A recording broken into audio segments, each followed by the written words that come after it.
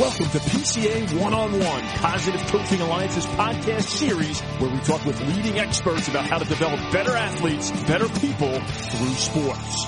Hello, everyone. Marty Reed here, and I'm extremely excited to be speaking with Brandon Crawford, the shortstop of the 2014 Major League Baseball champions, the San Francisco Giants. He is a highly decorated athlete on and off the field, only in his mid-20s, already a two-time World Series champion. He's the first shortstop to hit a grand slam in a Major League Baseball postseason game. And speaking of grand slams, Brandon's first career at bat in the major leagues was none other than a grand slam. And before his professional career in baseball began, he played shortstop for the UCLA Bruins, where he was a two-time MVP. You know, Brandon and I share the same alma mater. I'm also Bruin, but unfortunately it came into UCLA the year after Brandon was drafted. But I did have the pleasure of playing softball at UCLA with his younger sister, Amy Crawford, who is one of my best friends still till this day.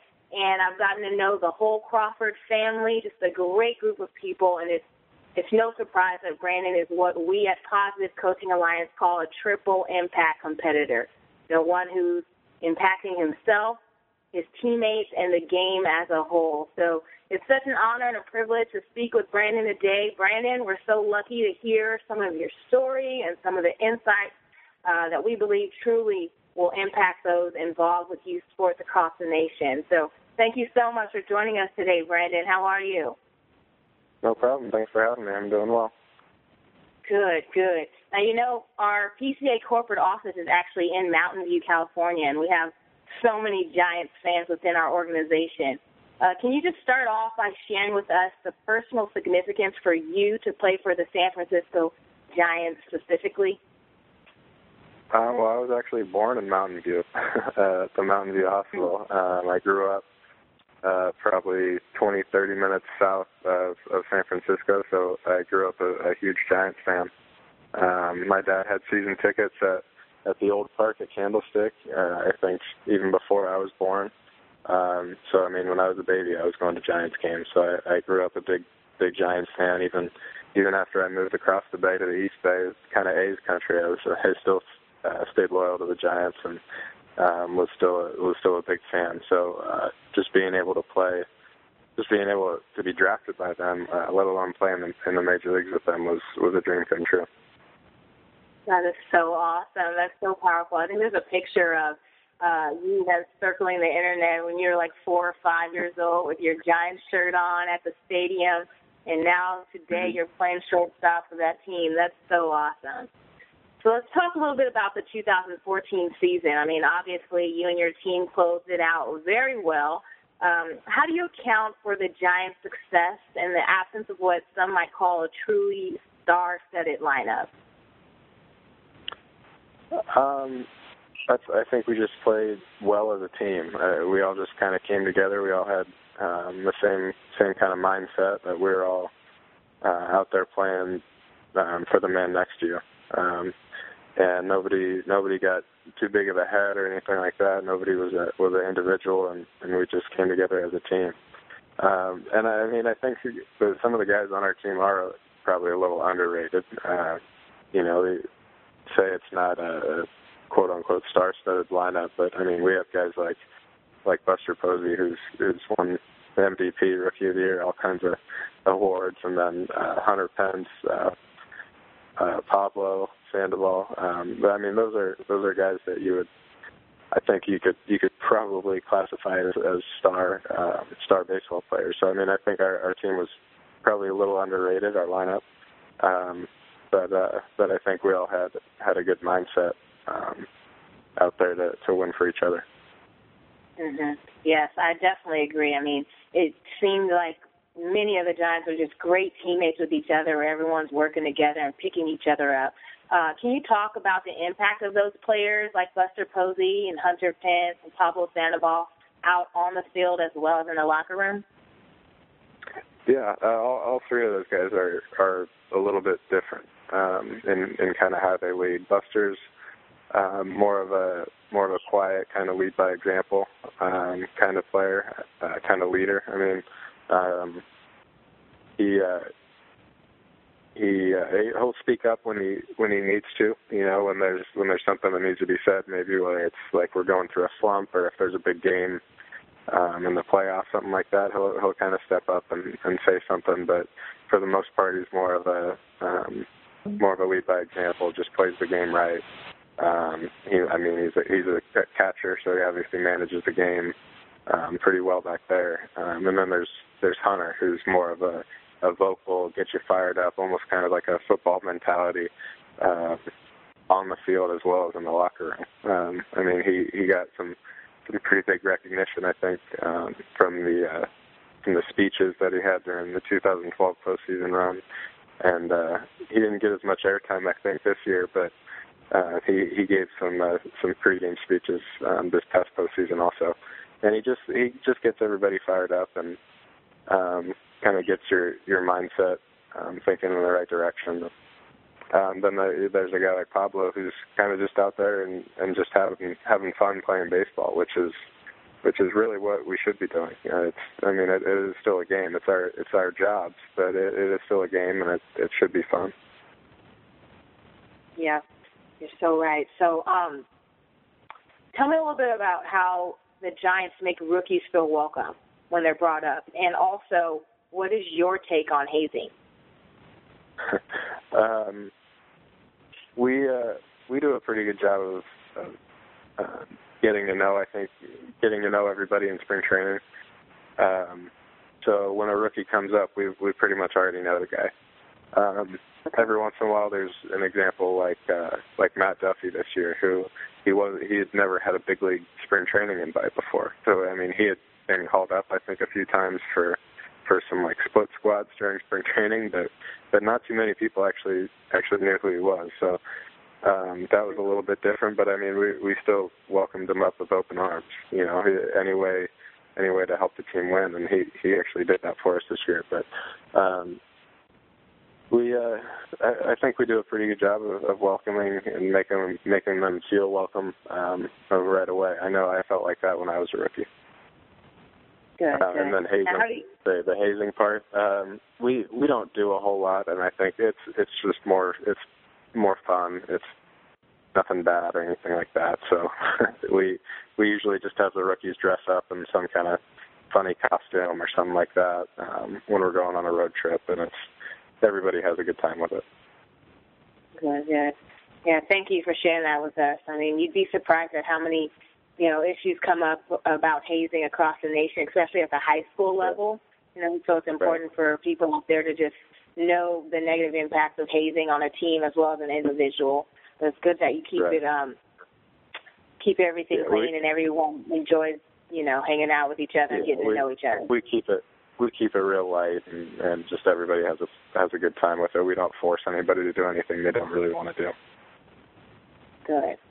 Great. This is some good info. Thank you.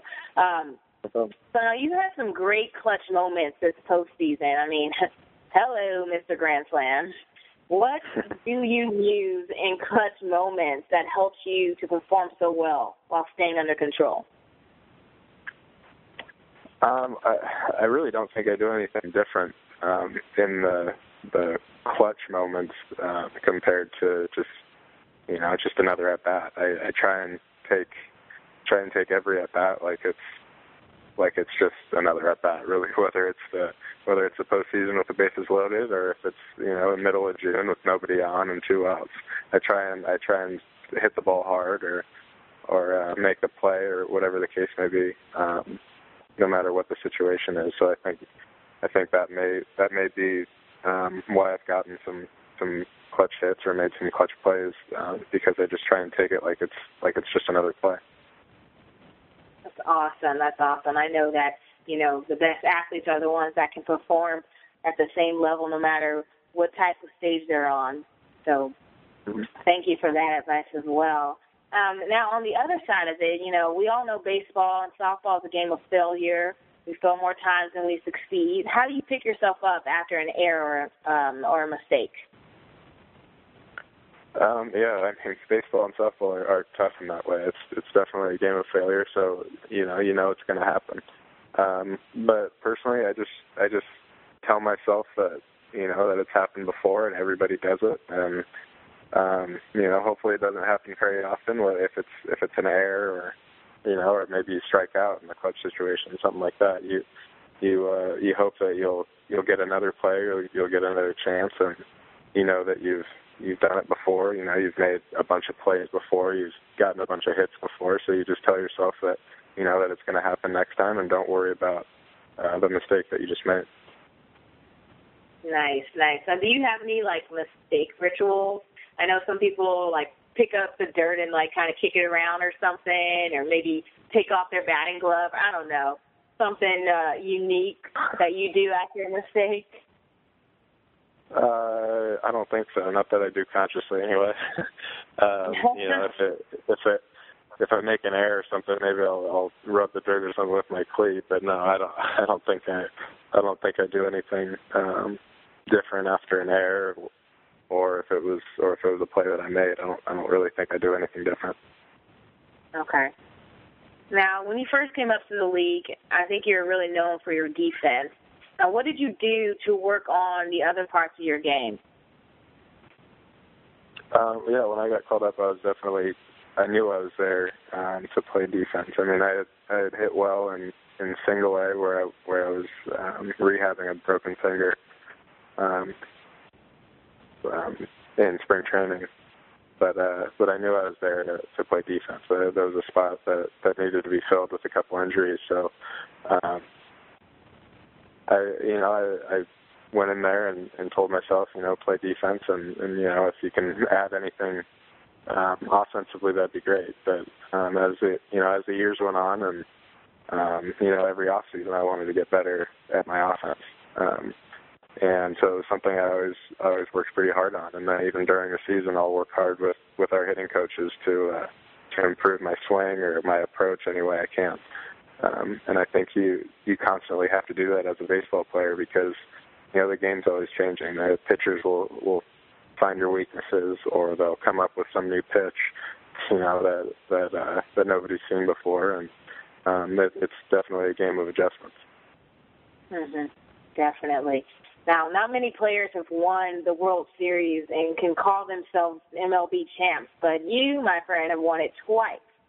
Tell me about your experience winning your first World Series championship with the Giants back in 2012, and how it compares to winning the second one in 2014. In 2012, thinking back on it now, it kind of seemed like a blur. Like it was, it happened so fast, and it was my first full season in the big league, so I didn't really know what to expect, and it was obviously a dream come true. I mean, that's what I grew up wanting to do is play for the Giants, and hopefully win a World Series for them as their starting shortstop. That was my goal when I was a little kid. So it was definitely a dream come true, and it was awesome to be a part of it. But this year felt a little bit different. I tried to kind of take it in a little bit more. It was my third full season this time.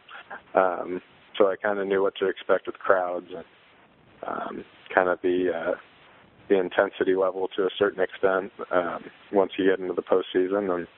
And back in 2012, I was probably a little bit more nervous every game, which not necessarily nervous I was going to fail, but just nervous just because of the big stage that we were on.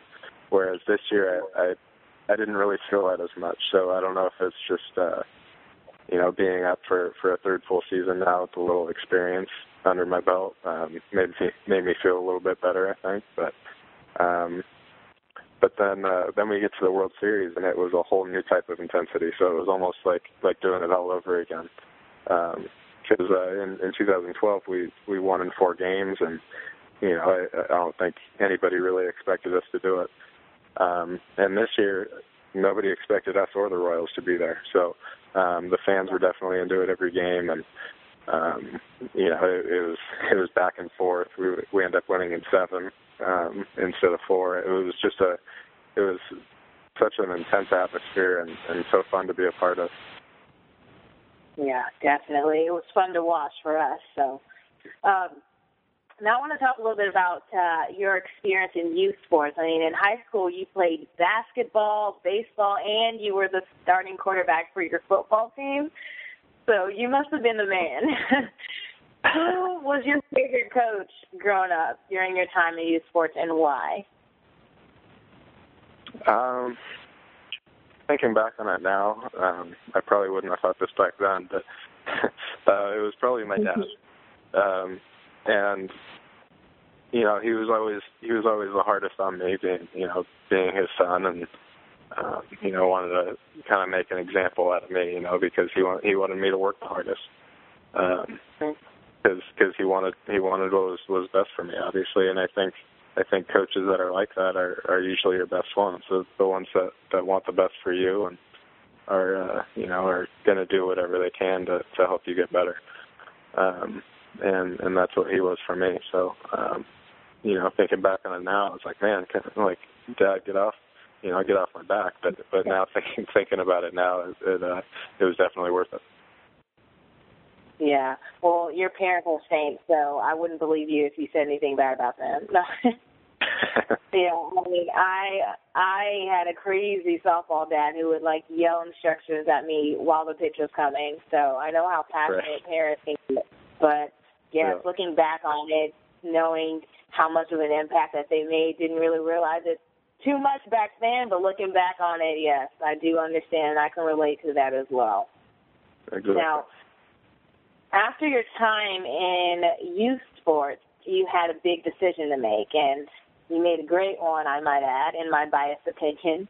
How did you end up picking UCLA? And did you ever think about skipping college and going straight to the pros? I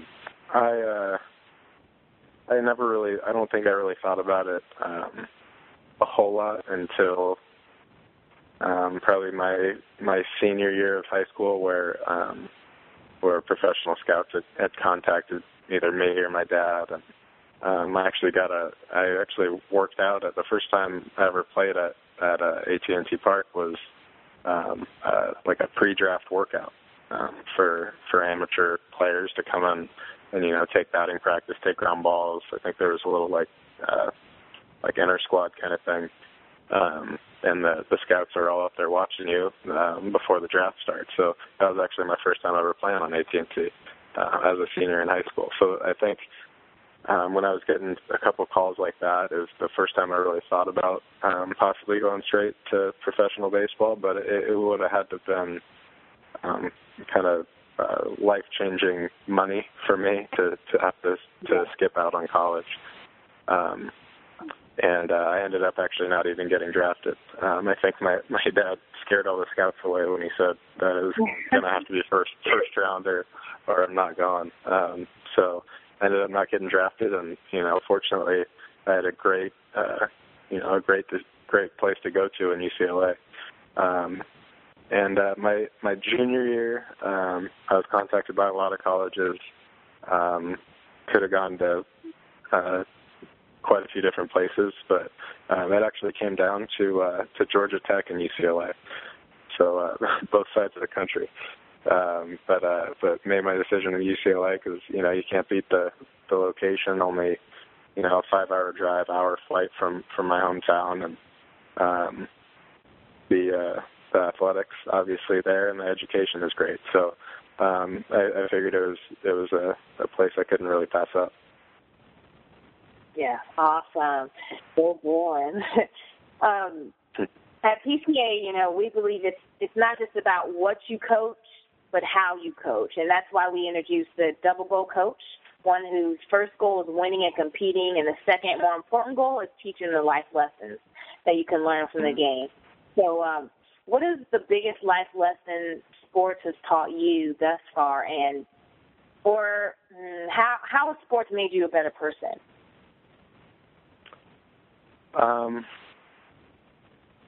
Well, I think it teaches a lot of life lessons. It's hard to really point a finger at one, because I've grown up playing sports, and it's probably molded me into the person I am today. So it's hard to say really when I changed, but I think it's just it's just made me more patient, especially playing baseball. You know, it's a long season, it's a long grind. You know, there are a lot of ups and downs, so you just have to kind of, you know, wait it out sometimes. And you know, I think it kind of keeps me on a even keel, never really get too up or too down about anything. And I think that's a huge part in baseball. And then, you know, it's a big thing in life. You know, you don't want to get too excited or too down about anything, I think. And you know, if you just kind of keep an even keel, and I don't know, I think it's worked out for me anyway. I think baseball has really contributed to that, and you know, and just sports in general.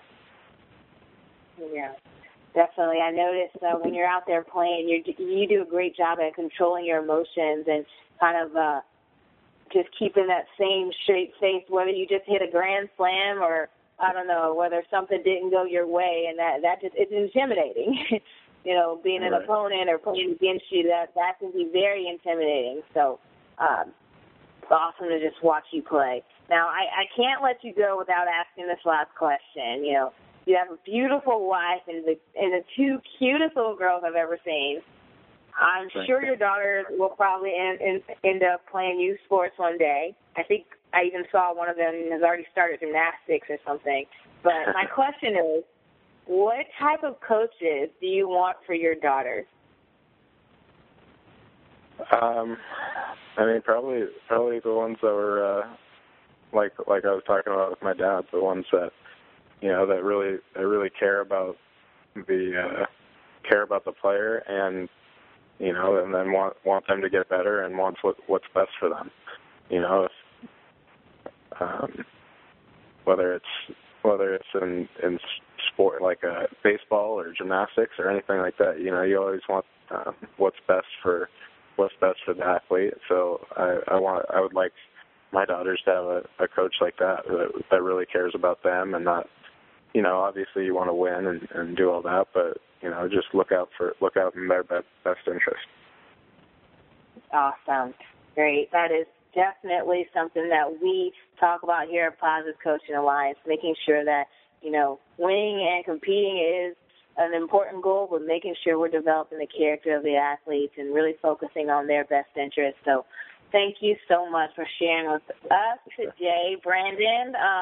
You know, you've shared some great tips and tools and a true success story that will inspire many young athletes across the nation. So thank you so much. And, you know, I've had a great time speaking with you today. And on behalf of Positive Coaching Alliance, you know, we truly appreciate your time, and we wish you and your family a happy Thanksgiving. All right, no problem. Thank you. Thanks for having me. Thank you. Thanks for joining us on this episode of PCA One-on-One. Be sure to visit positivecoach.org to download more podcasts.